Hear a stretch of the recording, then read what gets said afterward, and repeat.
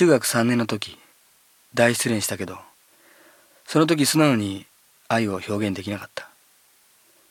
極端に女好きなのに、極端に女が嫌いなふりして硬派だった。ヤンキーだった。大失恋して音楽が俺を救ってくれた。そして開き直った。ナンパになった。それからいろんな人に出会った。いろんな場面に出会った。もしやり直せるなら、あんな失恋したくないけど、そしたら今の俺なかったと思う。あんな人やあんな場面には出会えなかった。こんな風に歌なんか歌ってなかった。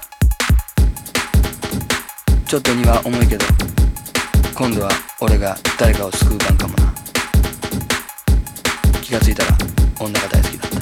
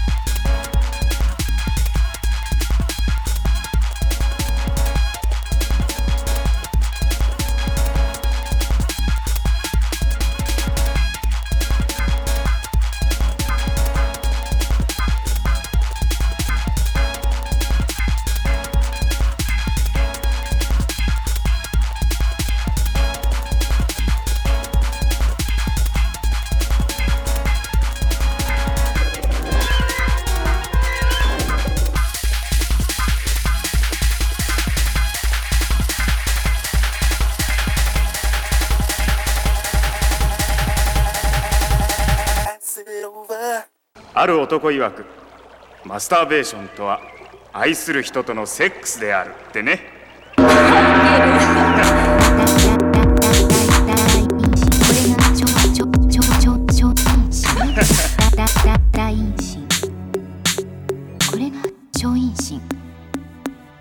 れが大陰唇、これが超陰唇、これが大陰唇、これが超陰唇、大陰唇、超陰唇、大陰唇、超陰唇、大陰唇、超陰唇、大陰超陰大陰超陰大陰超陰大陰超陰ダラシダラシダラシダラシダラシダラシダラシ、あそこを触ってはいけない、あそこを触ってはいけない、あそこを触ってはいけない、あそこを触ってはいけない、あそこを触ってはいけない、あそこを触ってはいけない、あそこを触ってはいけない、あそこを触ってはいけない、あそこを触ってはいけない、あそこを触ってはいけない。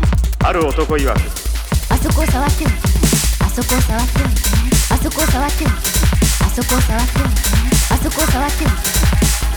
超陰唇、クリトリスなのね。これがクリトリスなのね。豆くらいのクリトリスなのね。豆くらいの超陰唇、豆くらいのクリトリスなのね。豆くらいのダラダラシュシュシュシュシュシュ豆くらいの